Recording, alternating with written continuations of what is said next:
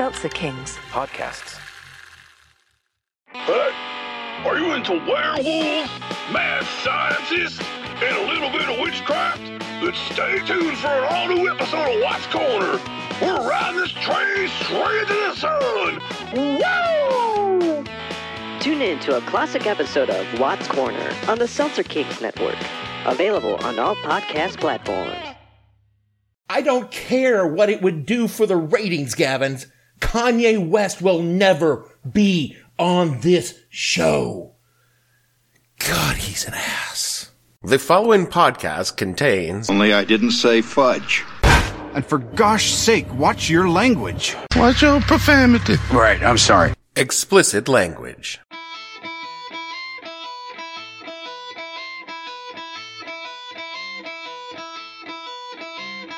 Hello and welcome to the podcast that asks a simple question. When you knew about a problem for 30 years and still didn't do anything to fix it, what the hell were you thinking? I'm your host, Dave Bledsoe, and this is a Friday, October 12, 2018, the end of the world as we know it, and I feel fine edition of the show where we get stoked for the end of it all. Stay tuned. The What the Hell Are You Thinking podcast is brought to you by Arnold's Apocalypse Palace. When the end is nigh, Arnold has you covered.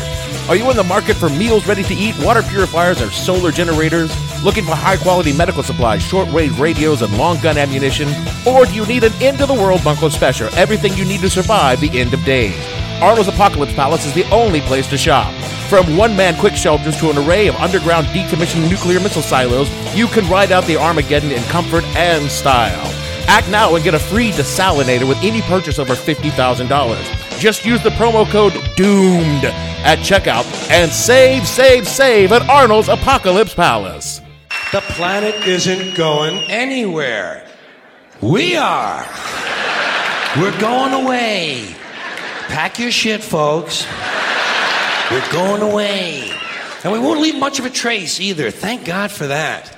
Maybe a little styrofoam. Maybe. Little styrofoam.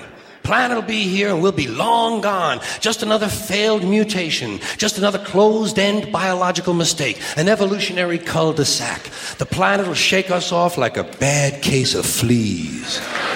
A surface nuisance. In the summer of 1979, I was fairly certain the world was going to come to an end based on some very intensive research I'd been doing by barely watching the nightly news, which was a thing people did back in the 1970s. Not just they watched the nightly news, I just barely watched it because I was like, 10. My research, though, informed me that a space station was about to come crashing into Earth at a dangerously reckless speed, and no one had any idea where it might land. There's still a chance that pieces of the Skylab space station will hit the Tidewater area tomorrow. This is Mike Deason reporting from Hampton, where NASA officials here are in direct contact with the Johnson Space Center in Houston. This is Skylab Control. Predicted entry point for Skylab now is between 6:02 a.m. Central Daylight Time on July 11th and 5:02 p.m. Central Daylight Time on the 11th. And NASA spokesman Maurice Parker says Tidewater is still in the path. Yeah, that wasn't exactly true. It maybe was sort of true, but NASA was pretty sure they had it nailed down to the least populated portions of the planet. But that never stopped Americans from speculating that chunks of burning space debris might hit them. People even sold, I shit you not, special hard hats for people that were worried about being struck by falling chunks of Skylab. Now, me personally, I had a theory that Skylab was going to be far, far worse than what the shills and the lamestream media were telling us. I was convinced that Skylab was going to impact the planet so hard it would crack open like an egg and all the hot lava inside would boil out and kill us all. And I tried to explain this to my parents. I'm a scientist, you're a scientist. They were not impressed by my exhaustive research, and by the factor that a 10-year-old believed in such incredulous bullshit. I wanted to point out to them that they believed in a magical sky wizard who brought people back from the dead, but I wasn't in the mood for an ass whipping. So, I was left with only my younger cousins to do what was necessary to save humanity by digging a shelter for us all to hide in when the end came. So we spent the early weeks of the long summer of 1979 gathering supplies, making detailed plans, surveying location, generally disaster prepping for the end of the goddamn world. And all of this preamble left us with very little time to do the actual digging of said shelter. So when the day of Skylab fall came, we were frantically digging a hole in the side of a dirt bank outside my grandmother's house, who was not at all happy with, quote, "them boys digging up the side of that damn hill, they making a mess in my yard." Fortunately for everyone involved, Skylab landed pretty much exactly where NASA thought it would, mostly in the Indian Ocean and a few chunks in the outback, in the Australian outback, not the steakhouse, the actual uninhabited vast wasteland that is most of Australia, and it didn't crack the Earth's crust from the force of the impact. Wow, you guys really dodged a bullet. You know what's funny? That something else was happening in 1979.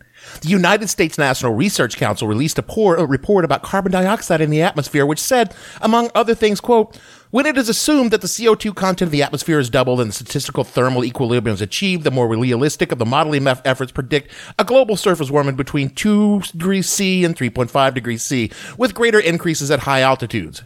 Unquote. It goes on to say later in the report, quote, "We have tried but have been unable to find any overlooked or underestimated physical effects that could reduce the currently estimated global warmings due to doublings of atmospheric CO2 to negligible proportions or reverse them altogether." You know, you shouldn't worry about it. Now, this report is hardly the first time people noticed that we were putting an awful lot of carbon dioxide into the air and postulating that it might have a negative effect. The first documented hypothesis that humans were fucking up the planet came all the way back in 1896. I mean, the guy wasn't sure what the effect would be. He just thought that maybe it was bad. Nor was the science conclusive in the 1979 report, and the only reason I used it was the serendipity of it coming out at the exact same time as the hook that I needed to open the show with. By the time I graduated high school in 1987, 31 years ago, for you, those of you keeping score on the Dave's Death Calendar home game, available only to our Patreon subscribers at the $10 level, the consensus amongst scientists was clear. We are fucked. In June 1988, James E. Hansen made one of the first assessments that human-caused warming had already measurably affected global climate.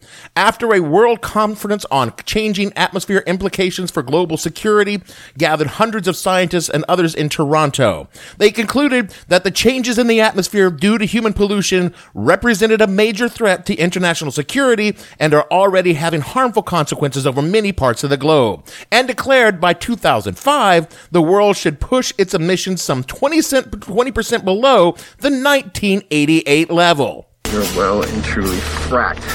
Again, I would like to note this was 3 decades ago that scientists had proof of the problem and made a recommendation on how to keep the problem from escalating. It would be a disaster of epic proportions. Now, if this were a 1990s disaster movie with an alien invasion or a giant comet speeding for the Earth, you would think that we would have done something to stop all of this by immediately electing Morgan Freeman as president and letting him handle his business. Word. But I can also promise you this. Life will go on. But real life is not like the movies, and even though more and more people knew that we were fucking all our shit up, we continued to do nothing. In fact, for most of the early 2000s, Americans bought bigger and bigger cars that used more and more gas. Not that this was the biggest cause of climate change, but it was a uniquely American middle finger at the idea that we should even begin to consider the possibility of contemplating thinking about doing something on climate change. I mean, Al Gore made us a fucking movie and everything, and then Americans responded by going to war in the Middle East on the flimsiest of pretexts so we could get cheaper carbon fuels to burn in our giant fucking cars because fuck you, atmosphere, that's why. And am I being unnecessarily cruel to Americans here? Even if we are the largest greenhouse polluter in the entire 20th century, it's not like we're the only country doing it. This is a global human problem, not an American problem, because stupid is a universal human trait. Word. By the mid-90s, the entire planet was getting warmer, and it was clear that human activity was the only reason for the steady increase of global temperature. Anyone with access to the data could and did make clear and compelling cases that now was the time for us to do something before the problem grew so large, so unimaginable, that the damage would be irreversible. So, what did we do? Just ignore it. We'll go away. And most of us did. But ignoring wasn't enough for some people. Some people had to go one better. They had to deny that global warming, as we called it back then, was even a thing. Of national attention, and in case we have forgotten, because we keep hearing that 2014 has been the warmest year on record, I asked the chair, you know what this is? It's a snowball. And that's just from outside here. So it's very, very cold out, very unseasonal. So here, Mr. President, catch this. That was Senator James Inhofe from Oklahoma in 2015, 3 years ago. Now, Inhofe is an inveterate shithead with the wits of a dried turd and the integrity of a used car salesman, but he's following in the footsteps of a long tradition of Republicans abjectly refusing to accept the sweltering reality of fucking climate change. It's hardly a secret that all politicians are bought and paid for by corporate interests, but the GOP wears a fucking gimp suit for fossil fuel industries. Whenever the global thermostat creeps up another tenth of a degree, Exxon just shouts, Well, bring out the gimp. And dozens of Republican politicians unzip their mouths and stop dropping talking points from lobbyists. Funny thing is, Exxon knew about the problem going back as far as 1957.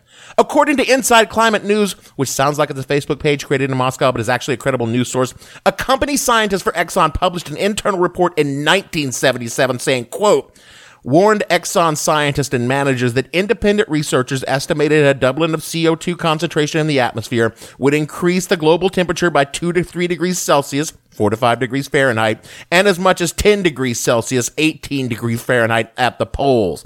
Rainfall might get heavier in some regions, and others might turn to desert. President thinking he wrote in 1978, and in 1978 something holds that man has a time window of 5 to 10 years before the need for hard decisions regarding changes in energy strategies might become critical, unquote. Would you, pod friends, like to guess what Exxon did with that particular information?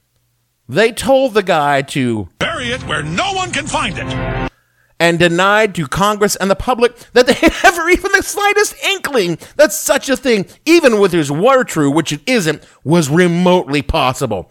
I know that even using this as a source will be loaded for some people, but those kind of people don't listen to this podcast, so it'll be fine. But Greenpeace has a timeline of all the activities of the oil companies going back decades, compiled from reputable sources, including source documents leaked from the companies themselves that detail every action they took to prevent climate change science from being discussed, and when the science did come out, to discredit the research in public because it would adversely affect their profit margins if the people of Earth ever discovered that they were actively burning down the only house they had to live in while they were locked inside. It was a campaign of deceit and obfuscation and fraud so successful, even the people who made cigarettes were like, dude, you can't do this. And it was so incredibly efficient that climate change somehow got folded into God-fearing, flag-waving, gay-hating, Bible-thumping, black people-crushing, American as apple pie conservatism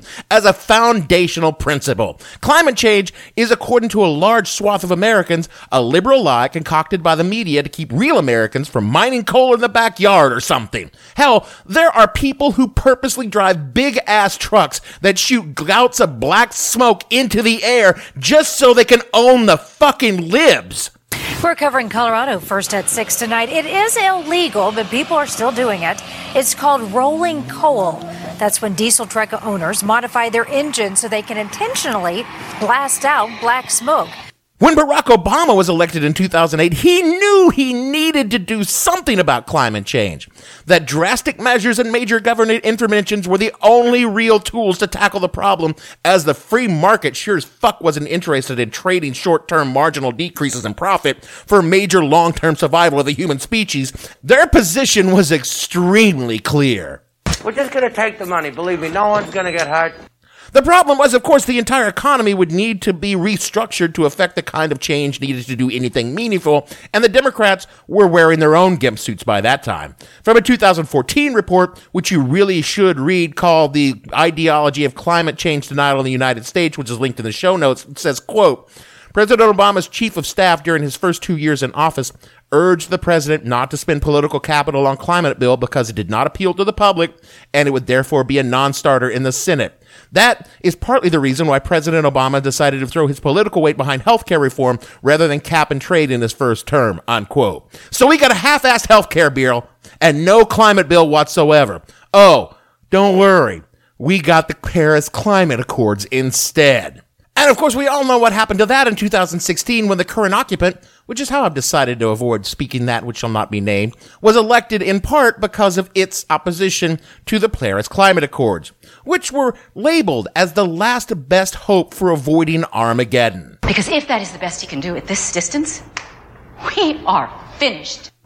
As it was not a treaty, but kind of a general agreement that all the signatories would, try to do better. There's no enforcement mechanism. It's just some gentleman's agreement not to kill everyone on the planet, which the current occupant promptly flushed down the shitter months after taking office, which opened the doors for other countries' current occupant to do the same, because if the United States couldn't be bothered to do even the least they could do, why in the world should they?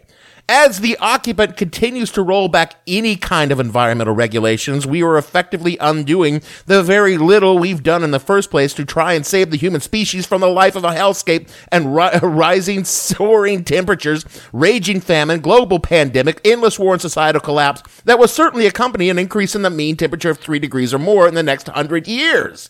Well, I don't like the sound of that. Indeed, you shouldn't. The current occupant seems to accept it as fait accompli. The National Highway Transportation Safety Administration issued a report to the current occupant's administration written to justify decreasing emission standards on cars, making them pollute more. In it, it acknowledged a 4 degrees Celsius, 7 in real temperature rise in global temps by the end of the century, because the amount of added pollution would be negligible from the swirling shitstorm of sweltering death already going on. Why should they even bother cutting those emission standards? I am not making that up. From a Post article, quote, if enacted, the administration's proposal would give new life to aging coal plants, allow oil and gas operations to release more methane into the atmosphere, and prevent new curbs on greenhouse gases using refrigerators and air conditioning units. The vehicle rule alone would put 8 billion additional tons of carbon dioxide in the atmosphere this century, more than a year's worth of total U.S. emissions, according to the government's own analysis, unquote. Well, yeehaw! Let's roll some coal! And I haven't even got to the bad part yet. There was no good news in that. Oh, compared to the UN climate change report that was just fucking released, it was Jim Dandy.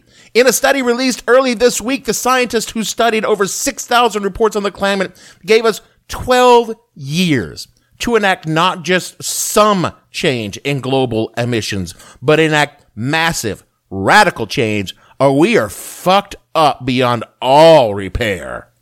Goodbye, gentlemen. Goodbye. And make no mistake, pod friends, even if by some miracle, and it would be a miracle on par with Jesus Christ showing up, driving a fucking Prius to get there through the thick fucking heads of the right, we would only manage to keep warming under the 2 degrees Celsius mark. And we're still pretty fucked, but if we go over, indeed, if we go on as we are talking about such a massive effect on the planet that without any hyperbole, it will reduce human civilization into chaos. I mean, we could actually meet emissions goals within 12 years. All it would take is a massive investment in renewable energy by both public and private sectors to the tune of $14 trillion. Oh, by the way, that would also create 7 million long-term jobs. So, hey, silver lining. So it's $14 trillion in the United States alone. This is according to Stanford researcher Mark Jacobson, as reported in oilprice.com in 2015. This would reach 100% renewable by 2030. The U.S. is at 14% renewable, maybe a little more since the little numbers I found were 2015. Needless to say, this is a shitload of money. On top of the money, it requires a national consensus, unwavering political will, and the sort of commitment it took to put a man on the moon. And I don't know if you guys have looked at this country lately. A lot of people are saying that my pessimism about the future is counterproductive. It demoralizes people, leading them towards nihilistically continuing to do nothing. To which I say, how is that any different than what we've been doing this whole fucking time? Show me the difference between admitting how fucked we are and happily saying everything will work out somehow. We just have to have hope. I think the New Republic sums it up best with the answer to this way of thinking, quote, but it's folly to rely on hope that is demonstrably false. The whole idea of everything's going to work out isn't really helpful because it isn't going to work out, said Kate Marvel, a climate scientist at NASA Goddard Institute for Space Studies. Climate change is going to worsen to a point where millions of lives, homes, and species are put at risk, she said. The only thing humans can do is decide how many lives, homes, and species they're willing to lose due to climate change. How long they're willing to allow their respective governments to stall on what we know to be technically achievable. There was this great scene in the movie and the band played on about the AIDS crisis that were put out in the 90s. And this scene sums up where we are and where we are going to go from here. How many people have to die to make it cost efficient for you people to do something about it? 100? 1,000? Give us a number so we won't annoy you again until the amount of money you begin spending on lawsuits makes it more profitable for you to save people than to kill them. Because exactly nothing will happen until the price is so high, the effects so blatant that even the gimpiest Republican politician, the Bible-thumpiest conservative voter, the greediest oil company executives, and even the fuckwits on Fox Goddamn News cannot ignore the seawater lapping in the lobby of their Manhattan offices and the crowds of starving, torch-waving, pitchfork-clinging people calling for their fucking heads outside their door. But because by that time, it will be way too late to do anything. These are the facts of the case, and they are undisputed. So we're pretty much fucked. Are you guys freaking out yet? Because if you're not, allow me to summarize a Live Science article from 2008. By 2020, flash flooding will dramatically increase in Europe and the US. In some areas, lack of rainfall will reduce crops by 50%, causing famine. By 2023, diarrhea-related diseases will spike in the poorest nations. 18% of the coral reefs will be dead. World population is at 8.3 billion and rising. Mountaintop glaciers and equatorial areas will be gone. Urban populations in developing nations double as people flee to cities to find work and food, and the ice in the Arctic will be gone completely over the summer. By 2050, alpine glaciers around the world disappear, starting with the smallest and working up. The coral reefs, they're gone. 400 bird species extinct. Heat-related deaths spike in the warmer climates, and even temperate cities exponentially. Crop yields in Asia and Southeast Asia drop by 20 to 30%. The world population will hit 9.4 billion, with resources continuing to shrink. At a quarter of the world's species now face extinction. By 2070, as the glaciers disappear, hydroelectric power starts to fail up to 50% in some areas. Drought and fires are endemic everywhere. By 2080, sea levels are now flooding arable food-producing lands and coastal cities. By that time, coastal populations in the areas under greatest threat could hit as high as 5 billion. 1.3 billion people will face, ironically enough, water shortages, and an estimated 600 million of them will go hungry every day. Also, by 2080, New York City will be 3 feet underwater. By 2085, tropical diseases spike with 3.5 billion people at risk of dengue fever alone, not to mention other tropical diseases spread into areas where people have limited or no immunity. By 2100, things get really fun. Runaway melt hits the permafrost, spikes the CO2 levels to the highest numbers in 650,000 years. 30% of all species in the world will be extinct. The climate zones we know and love are now moving north and south as the temperate belt shifts towards the pole to lands ill-suited to agriculture, and the oceans are now so acidic and overfished they can no longer support the human population. Most of the southern United States and Mexico are more or less a permanent dust bowl for prolonged or repeated droughts. Forests are burning more or less constantly, and the population is now under permanent threat of famine and disease. And these are just the predictable climate-related impacts. The social, economic, and political impacts are not nearly as predictable, though anyone who's ever seen a Mad Max movie has a pretty fucking good idea. I mean, when you think about it, chances are, long before the worst-case scenario for climate change hits, the temperature would drop rapidly, really rapidly, because nuclear fallout and ash in the atmosphere would cause a nuclear winter, which, admittedly, is also, not that great for humanity. Yeah. Well, that's an understatement. Don't worry. Be happy. But what about science, Dave? Surely there must be something that can be done, someone is working on, that can just soak up all that CO2 we put in the atmosphere. Like how Spock was always able to recalibrate the phasers to emit a hypertectonic frequency modulation, to emit a narrow band K-beam of positrons, which in theory should destabilize the carbon atoms into the atmosphere and break them from the atmosphere to coalesce in a big-ass floating diamond moon that would give off a fucking killer light show every sunrise and sunset? Humans make illogical decisions. They do indeed. You want to know what the best idea people have right now to save the fucking world?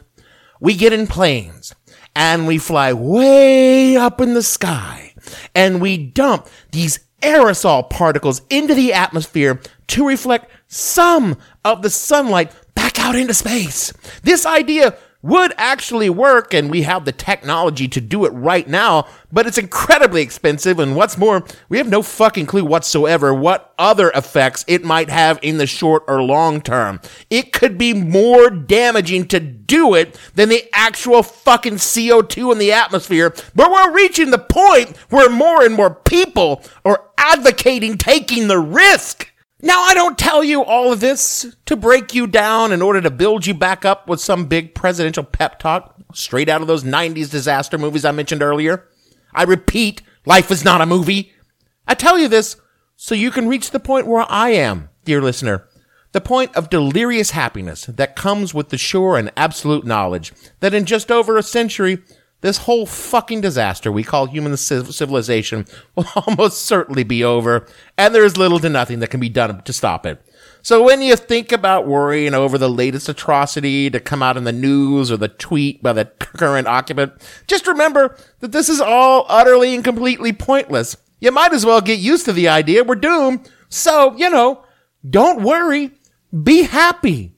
Oh, sure, it's possible some miracle technology might come along and scrub the CO2 out of the atmosphere, and that those of us fortunate enough to live in the first world can stave off the effects for a few decades longer than those in the developing world, for that to have some kind of effect. Hell, it's even possible that a massive movement for social change could just spring up around the world and that ignores our petty differences and comes together as one, all of us human, all of us sharing a common interest in the survival of our species, and force our governments to take action to limit the damage done to our planet and preserve it in perpetuity. Oh, I can't even say it for those who come. And that in one great voice of all humanity, we say, it's enough. Do something, damn it. Surely you're not that naive. Oh, don't worry. I'm not. We're fucked. All of us. I mean, don't have kids fucked because they might have to eat you someday. I mean, I'll be dead before the worst of the effects really get going. Damn. Looking back on my life, the things that I thought were shitty choices about diet, exercise, drinking, and smoking, those are really gonna pay off. I mean, all you fuckers running around eating kale and using your vape are gonna be old and useless to the society that is to come. They're gonna put you fuckers out in the desert to die by 2060 or 70. I mean, there won't be enough food to feed the kids. You think they're gonna waste food feeding your old ass?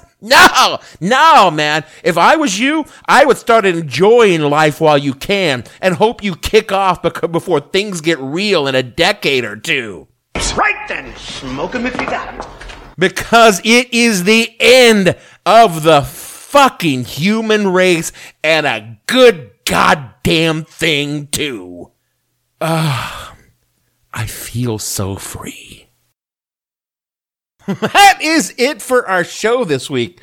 And for humanity when I think about it. And God, I tell you, I feel good. I mean, for a couple of years now, I've been going around all worried about the future, about the state of our country, about norms and shit. I have wasted my time. Honestly, I blame Obama. What the hell was he thinking coming along and talking about hope and shit when we could have been seriously debauching ourselves for a whole decade knowing the end was but a generation or two away at most?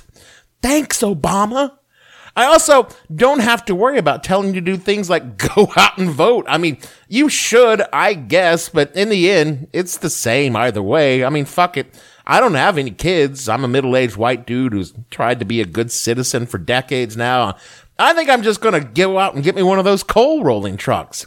I would usually tell you to go out and rate and review this show wherever you get your podcast, but really, why bother? I mean, you know, even if the show just made a major leap forward and is now being carried on Spotify, where you can stream episodes anytime by searching for the show name right from the convenience of your air-conditioned home. God, you guys are going to miss that when the grid collapses. I used to tell you to follow the show on Twitter at @the_hell_podcast, but there's not much point in doing that. I'm just going to tweet cat memes until the end comes, so enjoy that. Go right ahead. It won't matter in any meaningful way. And I guess if you want, you can listen to the slow decline into anarchy as it happens at the show name on the SoundCloud or www.whatthehellpodcast.com.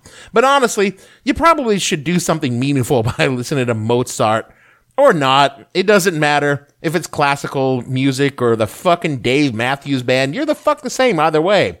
So for me, Dave, bring on Oblivion Bledsoe, producer, the end is nigh, Gavin, and all the fictional cannibal mutant zombies that will soon come to occupy the earth on this show. We want to say, well, what other song did you think we were going to end a show like this with? We'll see you all next week. Maybe. Turn world to your own needs, don't listen to your own needs. Beat it up and off speed, brought no strength. Tell a lot of such a flutter with the fear bite down on wire and a fire represents a 7 game. Then a government fire and a combat site. The ones coming in a hurry with the furies breaking down your neck. Team by team report about the Trump, Taylor Crop, look at that a low plane. Fine then, population common group, but it'll do is save yourself, serve yourself, world to your own needs. Listen to your heart bleed, tell me what the rupture and the reverend and the right. You patriotic standby, bright light, feeling pretty sight. It's the end of the world as we know it. It's the end of the world as we know it. It's the end of the world as we know it. And I feel fine.